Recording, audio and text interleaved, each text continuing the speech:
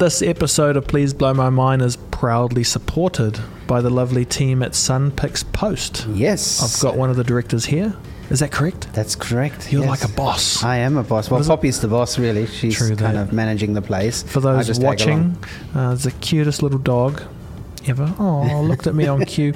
Don't bite me. For those listening, we're in the Sunpick. I've called it the Sunpix Podcast Studio. Yes. And we're on this mission to create good conversation. Exactly, yeah. To acknowledge the kind of traditional media, which is telly and radio, but give it a bit of a revamp into this whole podcast world. Exactly. Of like in the past, Dan, things cost a lot of money to make. Yeah. Now we can talk for hours. Yes. And I think that's what we're both excited about, right? That's what Sunpix is excited about. Yeah, and the possibilities are endless. You start you talk about one topic, and you get different guests in, and then they have different ideas, and it's all about spreading ideas and making, engaging content, really. And we should start a conference called TED Talks. TED Talks. And it's just us spreading ideas. Ideas worth sharing, I think, is their it is. So anyway, we can rip that off. One day. It'll be us. Just quickly, if people want to check out the Sunpix story, they can jump online. They can, sunpixpost.co.nz. So we're a post-production facility, and we basically make content for TV, for web, and we specialise in finishing, so colour grading and sound mixing, podcast recording, voiceover recording. Awesome. Yeah, we try and do a little bit of everything around here. Kind of like creative one-stop shop. If you need to get your message out there, true. Yeah, come and Come and visit Poppy. She's here. She's an office dog, and she will probably bark at you as you walk in. Yay! Yeah. Sunpix Post.co.nz. This episode of Please Blow My Mind with me, Will Fleming, is brought to you by floatculture.co.nz. Float Culture is Auckland's leading flotation tank centre created for the well-being of the body and mind. When you float with floatculture.co.nz, you'll create meaningful and lasting change with mindfulness and complete physical relaxation. Floating will become an integral part of your busy lifestyle. Float Culture is motivated to ensure that the entire experience achieves maximum relaxation, happiness and relief for you.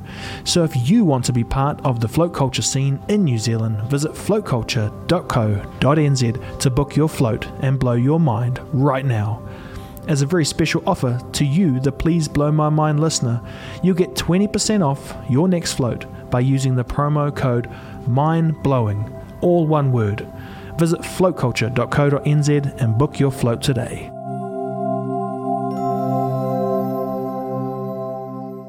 We live in a world that encourages us to remove ourselves from the human experience, whether it's looking at our phones too long, forgetting how to talk to someone face to face, or just straight up giving in and convincing ourselves that a chicken nugget is actual food. It's not food, it's violence. I don't know about you, but this freaks me out. So I've started a podcast, my antidote to this silliness. It's time to blow our minds. My name is Will Fleming. Welcome to my podcast, Please Blow My Mind. Lance, thanks for making this happen for me. Oh, pleasure. You're a busy dude. You're out there doing stuff, I'm eh? very lucky, is the way I say it. The thing I am trying to understand from busy people, I spoke to this chap and he was so busy that he wasn't living what he was teaching. Do you ever kind of feel that pressure when you're out there and about and doing stuff that, the best of you is being shared? So, I do think that, and I get these messages all the time because I am busy, and I try not to work 7 days, but sometimes I have to because I'm not actually presenting on stage or whatever, or doing some workshops, but I'm preparing for the next week. And it's about quality, not quantity for me. I've always been a worker, and yes, I had burnout, and so I know my limits, sort of. But inside me is this thing that drives to keep going. And it sounds terrible, and I hope people out there don't ever not send me stuff saying, hey, you need to slow down. But sometimes I think, well, I'm now starting to concentrate. Maybe I am getting unwell. And I've had a massive 2 months, never stopped. Been, very lucky at Canada and all over the place. Yeah. And when you're travelling and my wife comes with me overseas and she looks after me, she does a really good job of keeping me centred, I guess, and keeping me down so that I am looking after myself. But really, it's for me, it's a mindset thing. I always have, at the age of, I think, 10, I had 2 paper rounds or 2 lawn mowing rounds and a paper round, and always have been busy. And I'm an active relaxer, so I'm not one that can sit by the pool. I've tried it doesn't work. I'd rather, if I sit by the pool, I have to jump in the water and hold my breath and see how many lengths I can swim. And that's active relaxing. And that's how I relax. I've never heard active relaxing. So I challenge myself to see, well, is it to about breaking point? Well, yes, it was once. It went too far. Yeah. But I like to challenge myself. And there's a difference between pressure and challenge. What is it? It's a word. So we can put ourselves under pressure or we can challenge ourselves. And so I like to think of, I'm challenging myself. And yes, I got a little bit sick last week. I had a bit of a head cold, etc. So I just slowed down, listened to what my wife said, take some garlic pills, just get to bed on time and all that. And you do those things and you just work through it. But my mind is saying, you've got a cold because you're working too hard. And because other people are coming into the feed and saying, oh, you look after yourself. And so I say, be selfish to be selfless. Selfish to look after yourself first so you can look after more people. And I do. So what I do is I try and order my day. So I might grab some food here and a little bit there, and I vary the diets I have. I am one who used to eat pies, as a builder. I had a pie and a Coke. Yeah. No more. I can't remember the last time I had a pie. So I will eat food that's sort of high carbs as well. So it might be sushi, rice, things like that. So I just look at what I'm eating and drinking. No, I still have sugar. I still have all those things, that coffee, all those things people say avoid. No, I have them. Why? Because that's me. It's you. So it's finding who you are and then changing your mindset, changing the way you think about things. You've found who you are, eh? I mean, I don't want to say like you're complete, because we're all, hopefully the challenge in life is that we never really complete it. It's that you go out screaming or whatever that is. But I think about what I'm up to with this podcast, and it's about talking to these people, and I get to enjoy the journey too and think about it for myself. And that's why I really enjoy this medium, like there's people listening who are like, I've never thought about it, that active relaxation, so I shouldn't just be on holiday sitting down still. Maybe I'm doing more damage to myself. Or you just got to think about, am I different to the next person? And probably we all are different. But I kind of get the feeling too that all of the stuff you've gone through is so you can work out who you are in this scenario and when should I just hunker down. I wisdom comes with age, I guess. And I wish that we could, I wish as a young person I could have actually listened to somebody who had done this stuff. Right. I think because of what I do, yes, I'm extremely nervous before I get on stage and nervous the whole way through. And people say, you're such a relaxed person on stage. No, inside me, I'm just churning up and I'm thinking, am I saying the right thing? What's the audience doing? And you're doing all of that stuff. And that's a good thing. Wise men once said to me that when you don't get nervous before doing this stuff, stop, because you're not giving your best. Wow. And I think that's the way, again, it's the way we look at things. We often think that we're under pressure. We're under the pump. And the way is to do something so we can either work at worrying or work at working.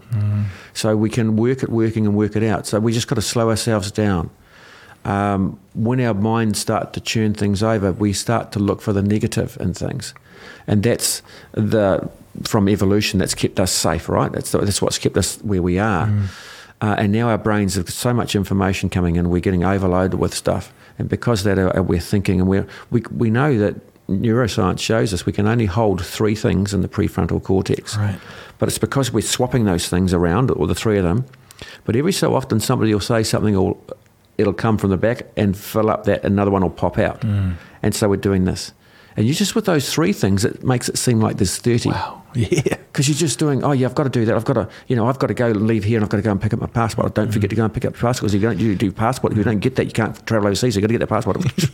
So I'm talking to you and that's just coming to my head, the passport. So something else dropped out of my prefrontal cortex. And that was, you asked me a question about people, are you looking after yourself and all that.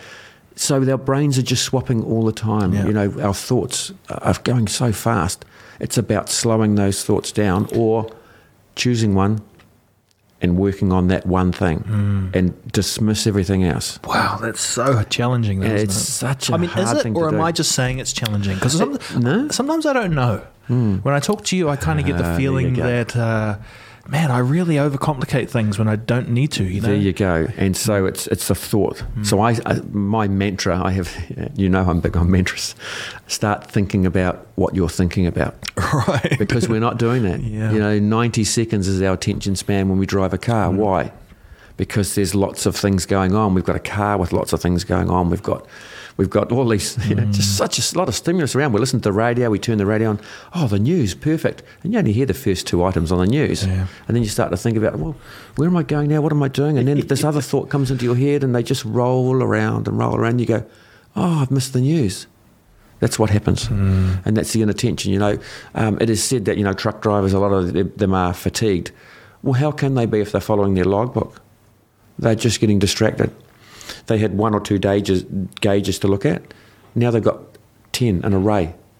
And then they've got the radio going on and they've got the other truck drivers going past, flashing their lights and doing the flick and hi, mate, here you going. And just so much going on. So, and that's what's happening in today, right? We're wondering why we're feeling sad, or, why sadness, I guess, which encompasses everything. Because I don't quite know how to talk about how people describe how it is today.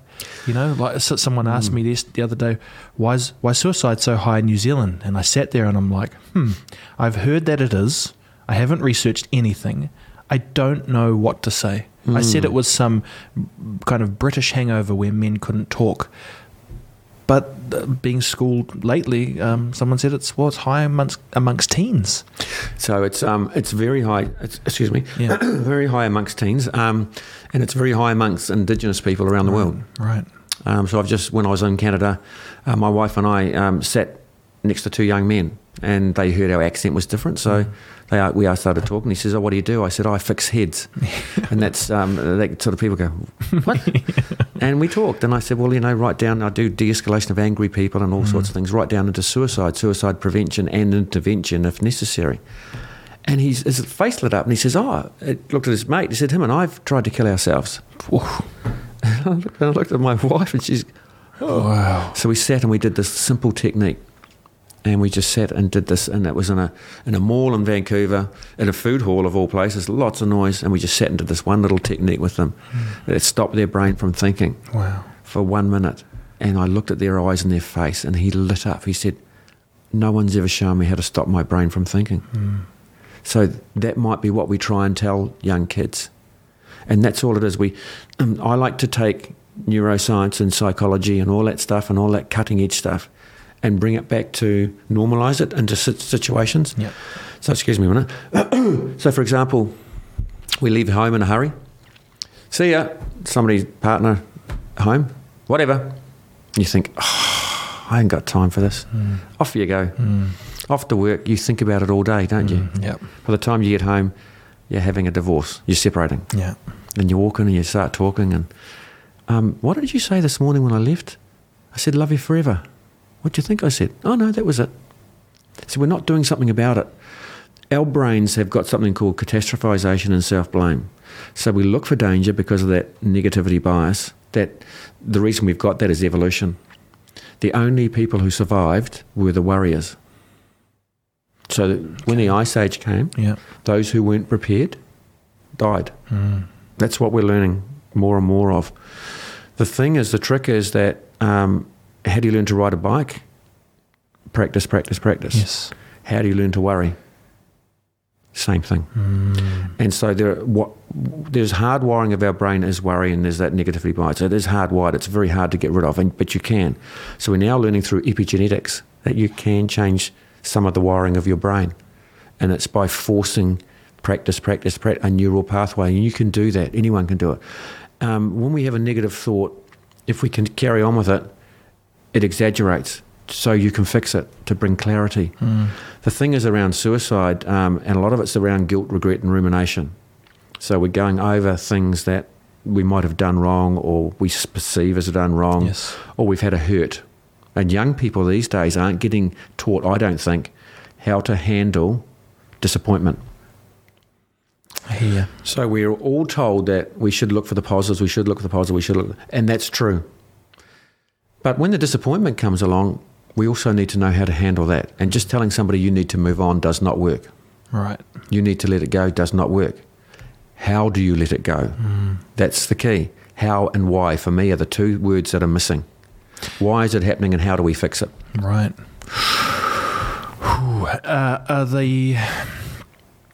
Are governments aware of these things? I mean, surely.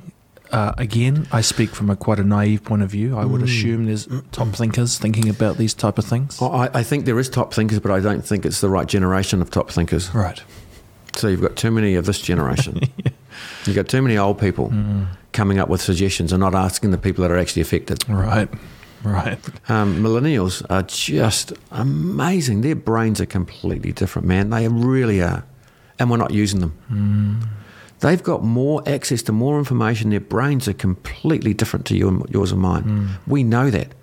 I hate hearing people say we need to harden up our young kids. Right. We need to, yes, we do need to have a few little bumps on the road, absolutely, to learn how to deal with disappointment. Yep. But let's tell them what's going to happen with that disappointment. You know, I had somebody the other day say, we have to learn from hard knocks. Absolutely. But what are we teaching them? Just let them go by themselves? Or are we saying, you need to have, when you fall out of the tree and break your arm, it's going to hurt, but it'll get better. Yeah. It's going to teach you a lesson. And the lesson is just get a little bit more, safer when you do things. Just take a bit more time when you do things. Disappointment. Yesterday I ran into a guy, an ex-colleague from the police actually, and he does something very cool, which he learnt about was they sit around the table with their kids and they do, give me a rose and a thorn. Right. So what's a good thing you had today and what's a thing that you felt sad about? Yeah. And let's talk about that and how to deal with it. And I said, well, actually, we should really reinforce the positive. Then I thought, no, that's the key. Talk with them also about the disappointment and which one was more important to you. Because the good one's the good one, isn't it? So when you talk about it, that's emotional intelligence. When we learn how to deal with disappointment, because disappointment is what takes every single person down. Right. Tell me I'm wrong. Right. Because we focus on the negative. Yeah. That's what gets people. That's what takes you down. I've made a mistake. I've made an error. I've been hurt. I'm feeling hurt. I'm feeling hopeless. I'm feeling helpless. But you're still here. I met a lady the other day, and I met with her after a session, and I did Rural Support Trust. I did a whole series of programs, and she was suicidal. So I caught up with her for a cup of coffee, and I could see she was unwell. And so I started talking to her, and I was saying, well, so what's going on? What's happening? She said, I've lost the farm, I've lost this. She was down. And so I sat there for a little while. I was struggling to come up with a positive, because her life was just really beaten down. And I said to her, but you're here. And she started to cry. I said, but you're here. What's kept you going? And, you've got a cup of coffee? What do you got at home? Where do you live? I live in a caravan. Oh, so you got somewhere to go? Yeah. Is it a nice caravan? Oh, it's not that nice. Where is it? Oh, it's in somebody's house. And they said, what? How do you pay for it? They've given me free. Oh, that's incredible. So you're living in a caravan with no worries about money at this stage. And your skills? What? Oh, I used to ride horses and train horses, and so there's no call for that. Oh, yeah, there's a call for it. Is there? Oh. So maybe you could start again. Oh, no, I don't want to get hurt again. Well, if you get hurt again, you'll perhaps move on to the next thing. And maybe the next thing. And I left her after an hour. She had the biggest smile on her face, because we focus and focus and focus on the negative, and I do it.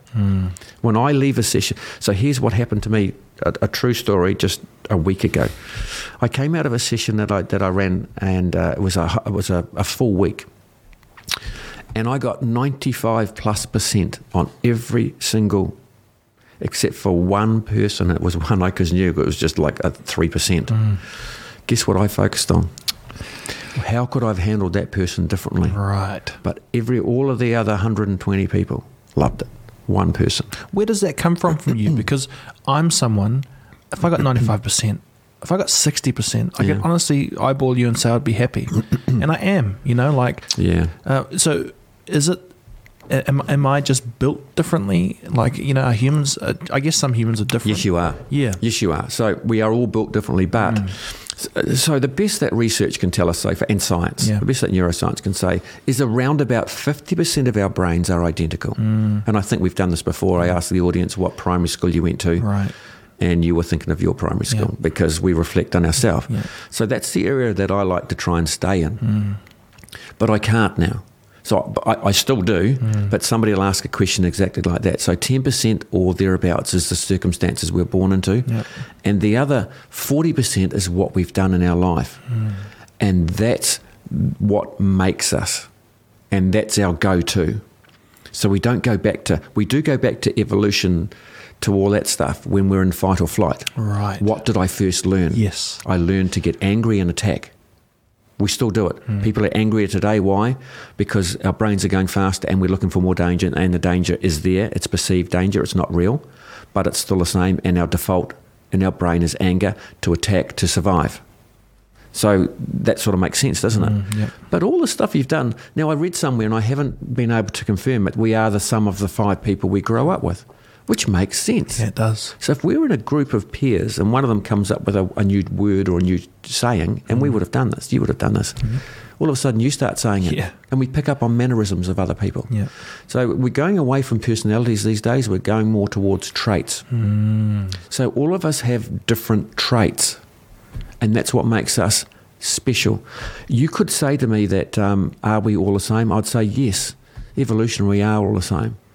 But we are also very, very special because that's, twin studies have been dismissed now.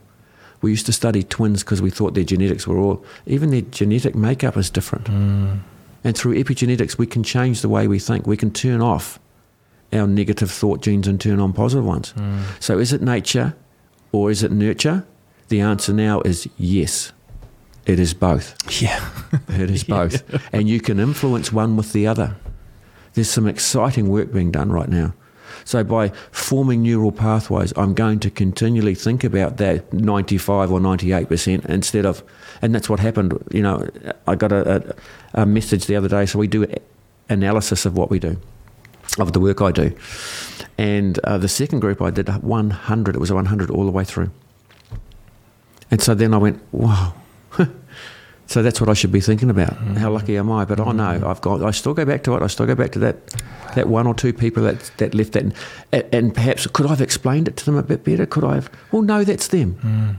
Maybe now I soften the words I use. Maybe now I say, this won't help you. It might. Maybe now I say, and I start my sessions up by saying, I'm going to give you a lot of information. You choose what you want or don't choose any of it. And start from there. But if you're doing something that I talk about and it's not going well for you, you might want to try one of these things. Why? Because keep doing the same thing over and over again, expecting a different result, is the definition of insanity. Except I don't actually say that. I soften it a little bit. The softening of words, a good friend of mine put some research up, and I had a look at it. They'd analysed 75 million messages in a centre that deals with suicide intervention. Yeah. 75 million. Now that's pretty good research. And the ones that they found the maximum engagement with were those where people softened their words. So when I'm doing sessions, I teach people how to identify when others are unwell and what to say and do. I do that for organisations, for staff, because it's spreading. And one of the things that's being taught at the moment is, you ask somebody, are you thinking of killing yourself? Now, for me, that's brutal.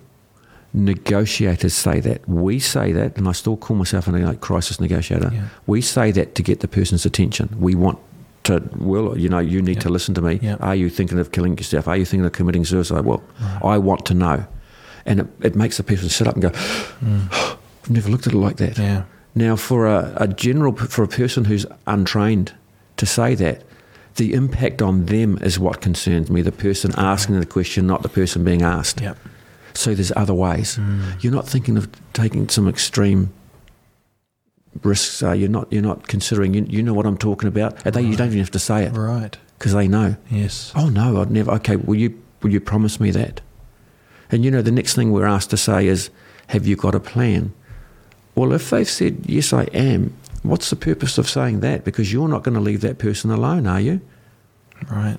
So why do we get them to ask all these other questions? Have you made a plan? What is it? For me, that doesn't make sense. If somebody had said to me, Lance, when you're struggling, are you thinking of killing yourself? Well, I've just thought about jumping out that window, so I guess I probably am. Have you made a plan? No, it just came to me from nowhere. Oh, then you're okay. No, Lance is unwell and he needs to go and get help. See where I'm coming with this? So when we're talking with people, telling people to harden up, no, you don't. You just need to learn how to focus on the positives, and it's normal for you to think about the negatives because that's what evolution has done to you, and your brain's no different than mine will. Yeah. Yeah. So evolutionary, we're looking for negative stuff. So how about if you were to say that to me that you're struggling, I'd say to you, absolutely, mate, I'll acknowledge it. I won't accept it, I'll acknowledge it. Been there, done that. Isn't it horrible?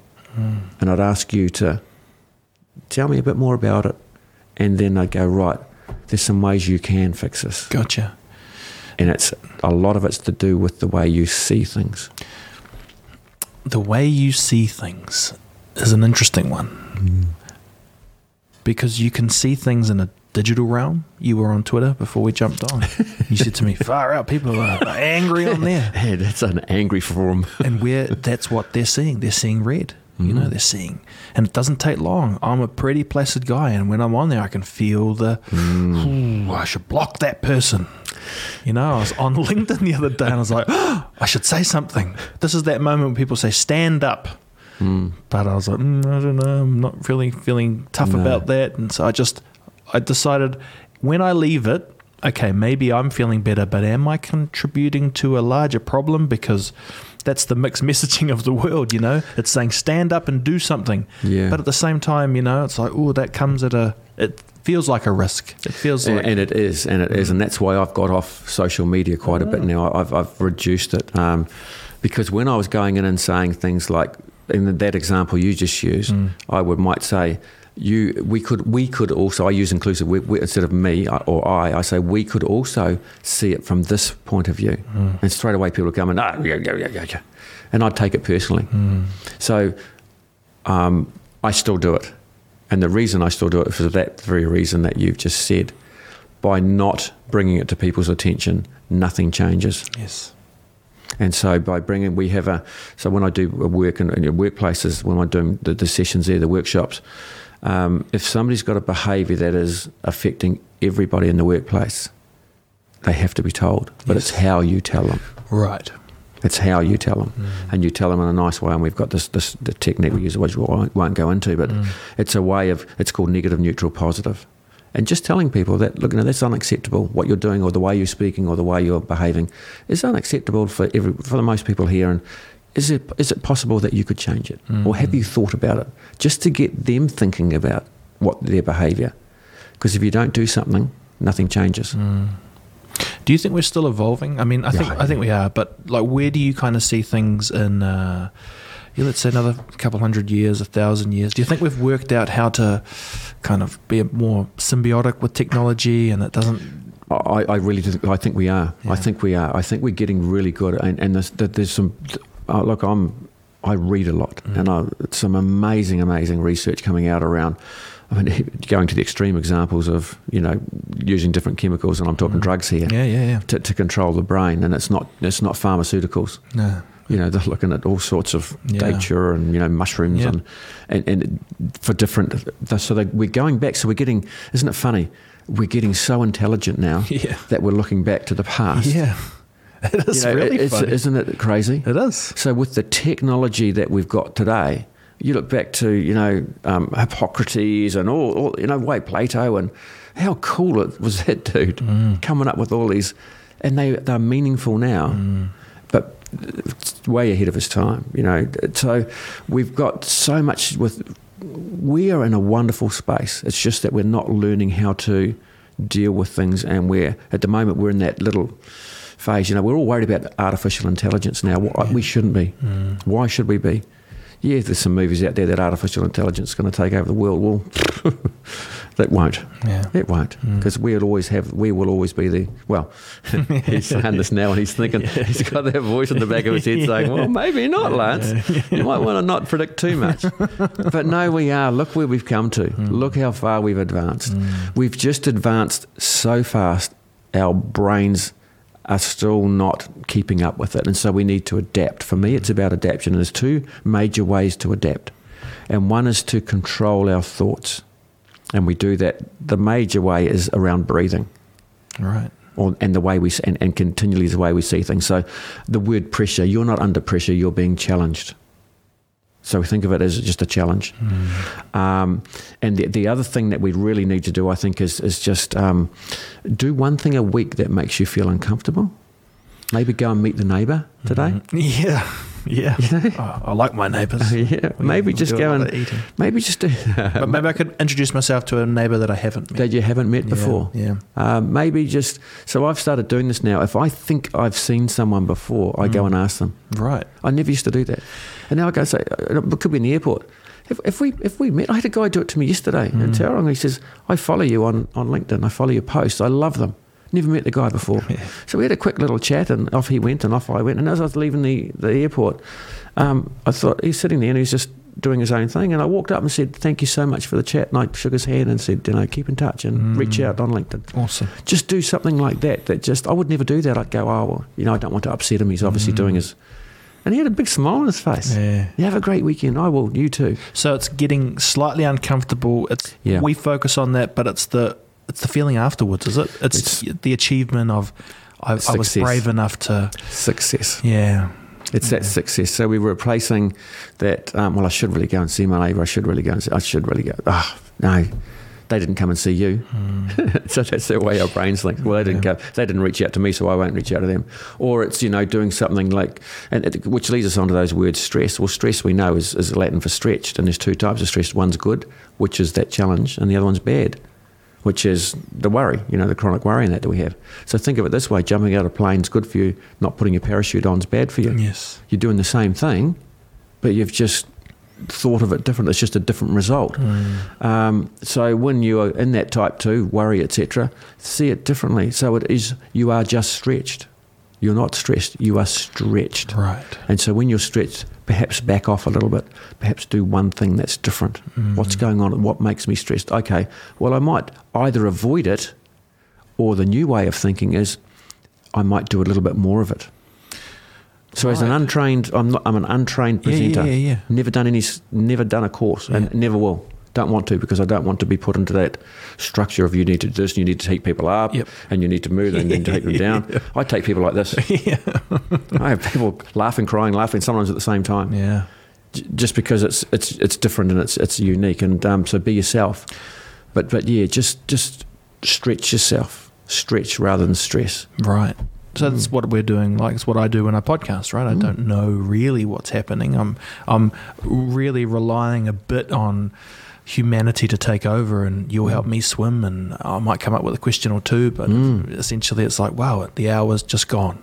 And I always remember this question that you asked me when we did, and I was fortunate enough to be on a previous podcast, and the one thing that sticks, and I still talk about this in some of my sessions, the last question you asked me, because you were coming up with ideas and you were putting yourself under a little bit of pressure, which was being challenged, is the way I like to see it. You asked the question, do we have to go through adversity to advance? Yeah.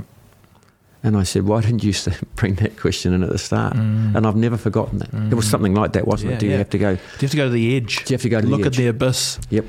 It's the to become a better person, I think you do. Yeah. To become a better person, I think you do. Yeah. To stretch yourself, to move forward, and we do. And so that's what I do. I try and I'm always doing research. I'm always looking for new ways of thinking about things, and always stretching myself, and a new audience, standing in front of a university faculty doing a presentation, and I know in the audience there's psychologists, and I know there's psychiatrists, but I don't care, because I know that I do care.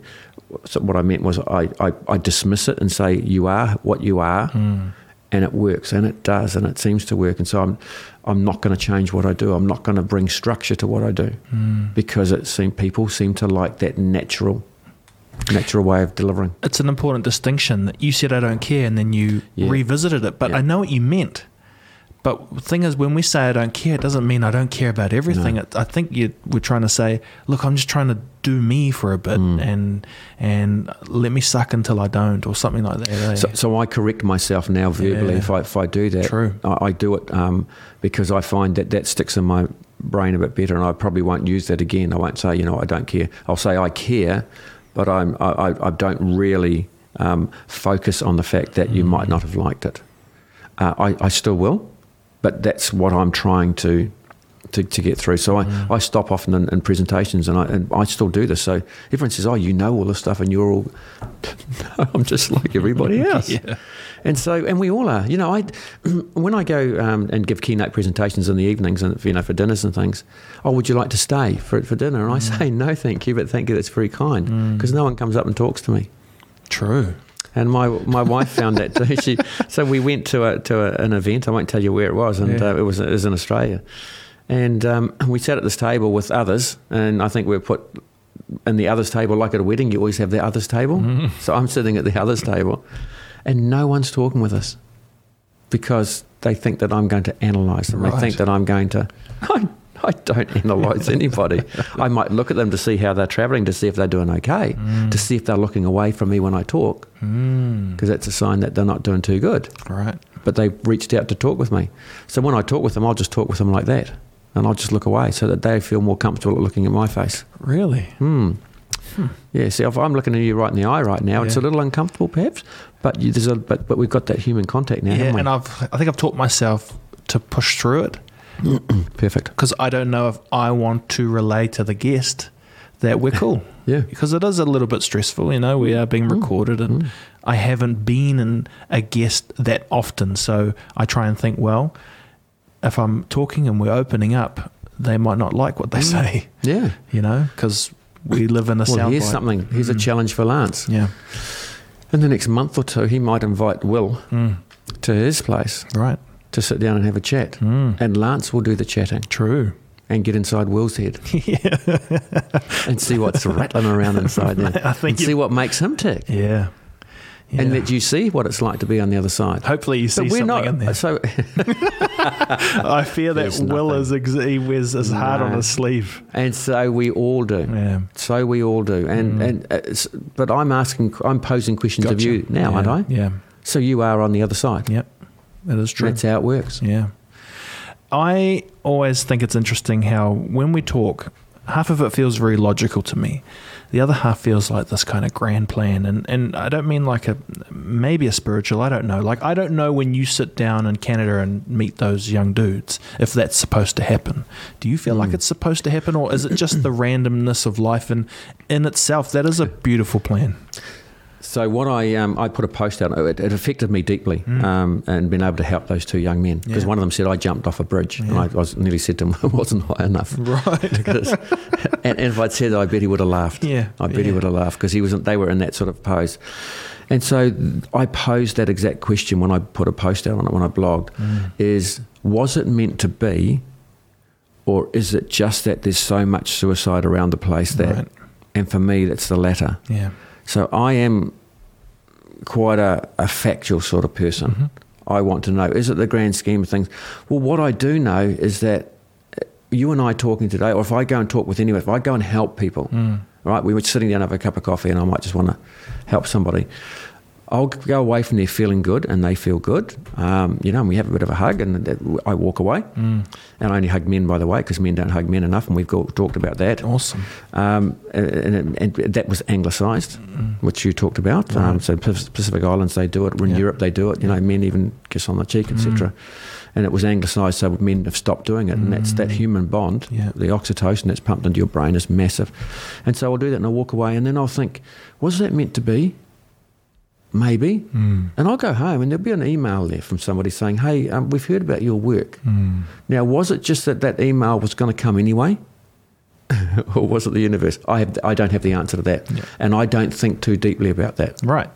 Because, I've told you I've got a few tattoos. Yeah. And it is what it is because it was what it was. It's what you do now that matters. Right. And for me, that's the important thing. I think that too. It was and it happened. Don't question why, because otherwise we'll overthink. Yeah. And then we'll start looking for those opportunities. Then we'll start looking, and then we'll start doing the guilt and regret. And then we'll say, well, I really should have gone and spoken with them. I wonder what happened if I'd done so. And there's been movies made on this, that, and they're all made up stuff. But, you escape death and then you die another way. Well, who knows? Yeah. It's a bit like dreams, isn't it? We don't know what dreams are, because dreams we have to wake you up at the time of the dream to ask you what you think it meant. And so we don't know. We can only guess what dreams are. And so that sort of stuff. And I think having a little bit of that makes us special, makes the place, makes the world special. Is it the universe? Well, we are all spiritual. There's no doubt about it. Yeah. We are. That voice that's inside you is your spirituality. That, for me, that's what it is. Yeah. It might be your heart, speaking to you. It's your inner self. It's what's going to stop us from being taken over from AI, right? Because if we're really just a meat sack, we shouldn't be disappointed if the electronic sack takes us. No. We would be trying to preserve that spark, that bit of whatever goes on, the tear from Titanic and stuff like that. That's exactly right. Yeah. That's exactly it. And so, yes, we are developing an artificial intelligence to show emotion, but that emotion they show is based on a program that a human put into it. Yeah. Yeah. So it's just a human saying, well, if somebody says these words, you're going to get sad and cry. Well, are you? Because some people get angry. Yeah. So and that's the difference. Yeah. And I don't think you can ever replicate humans because of the differences in us all. Yes, we're both genetic, and yes, it's the nature-nurture. It's both of both. And that's what makes every person different, but based on the same foundation. But like a house, the foundation's the same. It's concrete in the ground, put in a pattern, and then the house that gets built on that is different. Right. It's a different house. Put a different roof on it, that's different. Different windows in it, that's different. Same houses, same boxes, and that's what humans are to me. Yeah. What about this instinct we have at the moment to kind of group up and get into tribes? I think we came from tribes, and that was quite normal. I wonder if I sit back and I try and think, okay, you got this group saying they're against that group, and I'm like, well, you even see it in politics? There's left versus right, and I'm trying to forever think, well, where do I belong in all of this conversation? And is the majority with me that think, I'm kind of a little bit of that and a little bit of that, or do people is it just such an urge to be part of that group? So again, it comes back to that evolution. We were always in groups, and we were always in communities and villages, and that's where we sat around, arms around each other, talking and telling stories, and men hugging men and all that sort of stuff. So we are social creatures. That's the one thing that makes us apart from the need to eat, the need to breathe, and the need to sleep. We are social creatures. What sets us apart is our differences, and we try and flock with like-minded people. But sometimes we flock with people that are just there and they're not like-minded, but we end up becoming the sum of the 5 people we're around us. Right. So we end up convincing ourselves so that we know that that's happened too. For a while I've struggled with, no one's ever asked me that of me again, and so here you go. Sorry, mate. I wanted to have a tribe. I would want to be Māori. I would want to be a Pacific Island. I'd want to be. So I could say, I'm this. Yeah. And that's my genealogy, and that's who I am. So I look at my genealogy, Scottish, English, French, and all those 3 have been warring. Yeah. So who am I? Yeah. So I'm a New Zealander. I'm a Kiwi. Oh, are you? So what does that mean? Oh, I have lamb roast. Well, lamb roast didn't come from Kiwis. That was from So we just. So who am I? I don't know. So now I'm just a person. And have I got a tribe? No. Well, I have. My tribe is humanity. Yeah. My tribe is whoever's in the room. My tribe is helping, and I guess I've got to that point where it doesn't matter. Yes, I'd still like to hang on to something and say, well, that's my genealogy, and I could start wearing a kilt, but it'd be disingenuous. Yeah. I could start following a English football team, but that would be disingenuous. So I am who I am, and I've now learned to accept that, and I've now learned that this is where I am. My work is who I am. Right. And so I've found my calling, as they say. Yeah. I never thought I'd be here. I was the person who always said, harden up. I was take that concrete pill. My favourite was, we've all got our cross to bear. Right. And then karma happened and took Lance into a hole. Yeah. And Lance learnt a lot from that hole, and he learnt mainly humility. And humility has got me to where I am today. And I'm still learning humility. So I still fire up. I get behind a steering wheel, man, I'm the most angriest driver in the world. You cut me off, and boy, are you going to know about it. You're doing some self-negotiation. As my wife often says, why do you always have to be first? It's not. I'm not a aggressive driver. I'm a forceful driver. I'm a determined driver. People know where I'm going. Yeah. And so, the same thing. I still worry. I still lie at night and think, wow, I wonder, should I do that? Is the business going to go okay? Is it, I do all of that thinking myself, and it's natural. Yeah. So now I've learned to go, just get over it. I won't. So I might stay. So for me now, my worries last about 24 hours. And I used to push them away, and I've tried pushing them away, and I've tried absorbing them and doing what? Now for me, I've found that pushing them away is the best. And it goes against what psychology says. Psychology says you should acknowledge it, you should address it, you should think about it, and then push it away. So I tried that with that one person, and it extended it for nearly a week. Really? And as soon as I started going, nah, and now that happened yesterday, I just went, nah, not doing it, not even going to go there. Did you have And that it worked for internal, me. or did you say internal? No, internal. Yeah. Yeah, so you see, I blinked my eyes. Yeah. So I've learned so physiology and psychology go together. This is the cool thing for me. And you do that. So you do something physical and psychological. So when we do in the box breath, when we get anger, we take a big deep breath, which is physiological, but we count inside our head to 4 while holding our breath. And that's the psychology controlling our thoughts. So they go together. And so you'll see me do that. I'm just blinking, I'll just change. When I'm on stage, I still have that voice come inside my head, and it says, say this, say that, and I'm thinking, is it the right thing to say? Yep, it is. So while I'm talking, I've got this little dialogue going on inside my head. Yep. And so I don't know how, is that multitasking? I suppose it is. Guess so. But I've learnt to sort of know how far to take it. And I stop myself sometimes and say, I'm sorry, I exaggerated that. Wow. Okay. It's not 1,000, it's 500. Yeah. So when I do this thing, a little piece of protein right on bedtime will stop you waking between 3 and 4 in the morning. And that works for 90%. And then I stop myself, that's what I used to say. That was one paper. The other paper said 80%. So now I say between 80 and 90% of you, this will work. So I'm not exaggerating things, I'm giving them facts, but in a funny way, to get people. So I've got to stop myself. I did it yesterday. I can't remember what it was. I was in Tauranga with the City Council, and I was doing some work with them, and a big presentation, and 100 odd people in the room. And I stopped and went, well sorry, my bad. I just exaggerated it, not made it up. I just exaggerated it. And they all started laughing. I said, see, my brain makes stuff up as well, just like yours does. Yeah. I like the way you speak, because I don't have the feeling that I have to have prior knowledge, or I have to study. Like one of my pet peeves about philosophy and stuff is that it's a club, and you got to do the time. And I get it, but I think with something as important as meaning or happiness, it should be an inbuilt thing, because that's not fair if you got to make people work for those to smile. So the study that I do, and as you know, I've got a couple of diplomas, and they're all, and a master's, and it's all around the brain. But my master's is in terrorism. Right. Terrorism. Yeah. To be genuine, the reason why I studied that first off is for self-promotion in the police, right? But I also wanted to know how the brain works.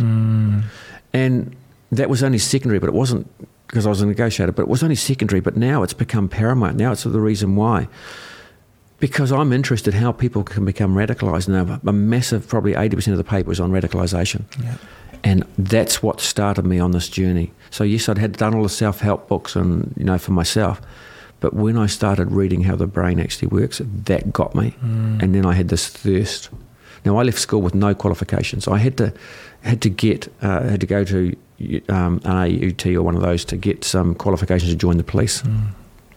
And now that somebody said you just needed to focus, I would have been diagnosed with ADHD, I'm sure, if it had been around, if it was a thing. Yeah. I was a little Can I say the word shit? You can. I was a little shit. And so I was just disruptive because no one sat me down and goes, hey, listen, if you put the energy into, and here's how to do it, you can either repeat until you get it into your mind, or you might want to think of pictures when you do it. Somebody sat down with me as a kid and said, this is what you can do. I have no idea what it'd be now. Yeah. Or, looking about what we talked about before, or maybe it was done like that so I could learn it now. Yeah. I would never be where I was now. Maybe I'd be off, who knows, living in Bali somewhere just because I got so clever and fell over and never came back. So yeah, it is what it is. That's that dark light thing, eh? Exactly it. Blows my mind every time I think about it. Yeah, you think about like trying to keep your kids safe. How safe's too safe? You might actually extinguish their flame from bloody removing all the oxygen. That's it. And you just got to risk, like, I was thinking about it this morning. My little 1-year-old, she's crook first time. So the whole family is just like, whoa. It's this little person who can't talk and can't really communicate, just screams. And I can feel her little heart beating and her body's working. And it's like, my 11-year-old said, what do we do? I said, she's got to work it out. Yep. There's nothing we can do. We can be around for cuddles and they're clingy and that's cool. She's extra clingy. And that's cool as a dad too, because I get to hold her and she's not wriggling around on me the whole time. But it's just making me sit there and think, whoa, there's nothing I can do.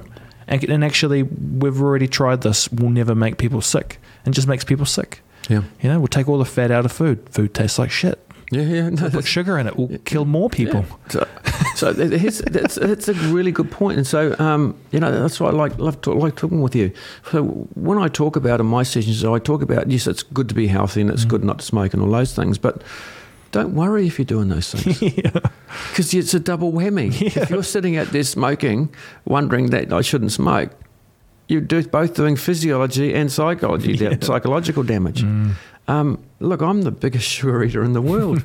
I stay up. When I'm on the road, I don't. And I eat well and I eat healthy. Right. But as soon as I get home, the way I relax is give me a glass or two or sometimes 3 of wine, of red wine, and some dark chocolate. I'm in heaven.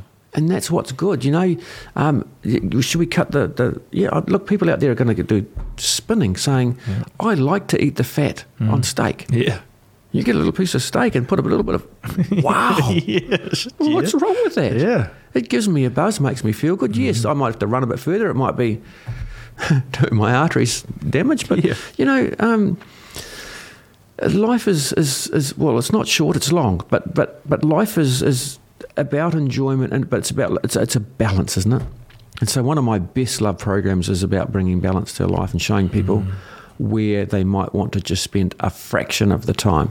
So when we do this thing, it ends up where we identify 1 or 2 places where we might want to do better, and that's what plays on our mind. So we show people how to do that. So it might be something as simple as, I like fitness, so I like walking. Okay, good. But I'm not spending time with family. Well, why don't we go walking with the family? So I do this thing with my grandkids whenever I can, is we go to a bridge nearby over a river and throw stones into it. It takes literally 10 minutes, and they bring the dog. So we're out with the dog, we're out socialising. I make noises when they throw the stones and they laugh. And they do all that stuff. That's awesome. And it's the little things in life that make the difference. Yep. It is all about quality, not quantity. If I was to spend all day with them, they would probably hate Grandpa. But because we spend these little touch points, these little quality moments, that's what we remember from our childhood. The time when we made that hut as a kid, the time when we shared, the time when we had that ice cream, the fish and chips on the beach when the sand rolled across and we yuck sand, but we still ate it. Yeah. Those things are touch points that we go back to. Those are the things that make life what it is. You don't have to if we ate fish and chips on the beach every day, after 3 or 4 days, we'd hate it. Yeah. It's just bringing those little touch points, and that's to me what life's about. Now, we can cut this bit out because I'm not sure, but I'll give it a go anyway. We talked about all of these different things, balance and touch points and taking and thinking and that resonates with me, and I can use all of these things to get through my day, and I get through my day bloody well, actually, because I'm always constantly thinking. I'm thinking about short term, and that actually there's some things like deodorant which you got to buy forever. So you'd go nuts if you think, fuck, I got to buy deodorant forever. I take these little Propecia pills for my hair, and it's like everyone says you got to take them forever. I'm like, we take everything forever. Clean your dishes every day. You got to, and every now and then you got to clean the whole house. And it's that kind of short term, long term. And I kind of think in my mind, that's what they're talking about when they're talking about mindfulness and these type of things. I try not to give them too many labels. I just say, if I'm sitting down and helping up, that's a little bit of exercise. Do that more. Get outside, take the kids. And I hear that from you. The bit that really confuses me is something like Christchurch. Yes. The terrorist stuff. Right. And you also speak a bit to that. So I'm like, where, there's radicalization, there's meaning, there's how we all react around the country and the world and what that means politically. I guess it's just trying to say, well, I guess there must just be people who can get themselves to that abyss and not come back. Is that what's happening? Yeah, absolutely. So we are all different. And again, it's my mantra, start thinking about what we're thinking about. If you think about something continuously, you believe it. Right. That's the way the brain works. Right. Because you've driven a neural pathway through. Now, radicalisation is an interesting thing. And that person from Christchurch was radicalised. Now, we know it's in Europe. He's gone to Europe and become radicalised. Radicalisation is an interesting thing. So socialisation is hardwired into our brain. Now, when I studied and did my masters on the terrorism stuff, you had to meet people, and you met them in universities, gyms or mosques. And you met these people who were on the extreme edge. How they got there is usually through some pain, from some hurt in their childhood, some way they were disaffected. Now, disaffected people are drawn towards disaffected or to a cause, etc. Now, you had to actually meet people to become. Now we can do it on videos, we can do it online. So the power of our brains have changed, and which leads me on to that. Back to that, you need to harden up, etc. Well, no, our brains have changed, and if you're saying to your kids you need to harden up, I'll come and tell you to harden up. By punching you in the face. Well, this is what we used to do. We used to punch people. So here you go, have some of this. Now, what do you think? Because kids are different. Kids don't. That's not punching someone's not even in their language. It's not even in their thoughts.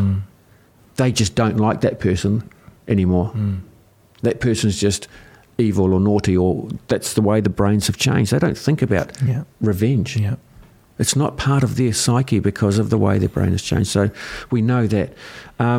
There's always going to be evil. There's always going to be bad things, and there's always going to be people that are really happy that are floating on cloud nine, and then you've got the ones that are way down. That's just the way we are. It's just the way it is. Can we stop that? If we could identify that people, possibly, or not. So if I was to get in front of that dude and try and change his, and we know you can, but it takes twice as long to de-radicalise somebody, to show them the wrongdoings of what they were doing. It's the same thing as as people who commit suicide. For example, we know there's instances of pilots running planes into mountains not thinking about the people behind them. Yes. So when you become fully radicalised, when your thoughts are continued on something, that's what you believe. And if you believe in your head that group of people are evil in the world and this is the way to pay back to them for doing what they've done to us, because that's what would have happened, then you probably won't stop it unless you lock them up. You probably won't stop it. You might stop it by being able to predict it, but we know that. We know that you can join dots after an event, but you can't join dots before an event. Right. Because the dots are so different. The dots are scattered. It's always easy to work back. Yes. And life's like that. Yes. So that's what psychologists do. They work back in your life to find out what wasn't right, and rather than what went wrong. See, I'm trying to change my word myself. So what happened that changed it? So I knew that I got told by a good friend of mine, a psychotherapist, Kyle McDonald, he won't mind me mentioning his name, that something happened in my younger days that caused me to see type 1 stress, the good stress, as type 2, and which meant I was going to have to give up my gigging, because every time I jumped up on stage I thought I was stressed. And I wasn't. I was nervous. I wanted to be at my best. Right. So as soon as, and we went offline and had a little chat, I went, wow. My brain uncleared, and I did a gig that afternoon that just blew the socks off the whole room. And it wasn't for them. Well, it was, but it was for me. Because I suddenly realised that you're just nervous, dude. It's not. My diagnosis, accumulated stress disorder, burnout, because I wanted to do so much and I wanted to get it right and I wasn't getting it right and things weren't going well, and just down the hole I went. And then we have a catalyst, my mum dying, etc., which is, there's always one thing that just pulls you right down into that mire. But it's the little things beforehand. We know that now. Nathan Wallace, WALLIS, the neuroscientific educationalist, talks about this. The first 1,000 days are most important in a child. If it's bumpy, they're not going to be as resilient as perhaps as somebody who's had a smooth one. Right. So we're trying to we're changing the way we see and think. So bringing neuroscience into all this. That's a long way of answering your question, I know. I don't need an answer. But it's around, we're never going to stop these things. Yeah. Never. The only way to do that is to just dumb down everybody and make them all the same. Yeah. And that's, there's movies on that, isn't there? Yeah. You have to take your injection every morning. And no, we're not going to. We're not going there. We're not enjoying that. No. So looking back, which makes sense, you can connect the dots, but it's hard to see the dots at the beginning. So maybe, if you're trying to think of things to help, I'm thinking you're talking about 5 people.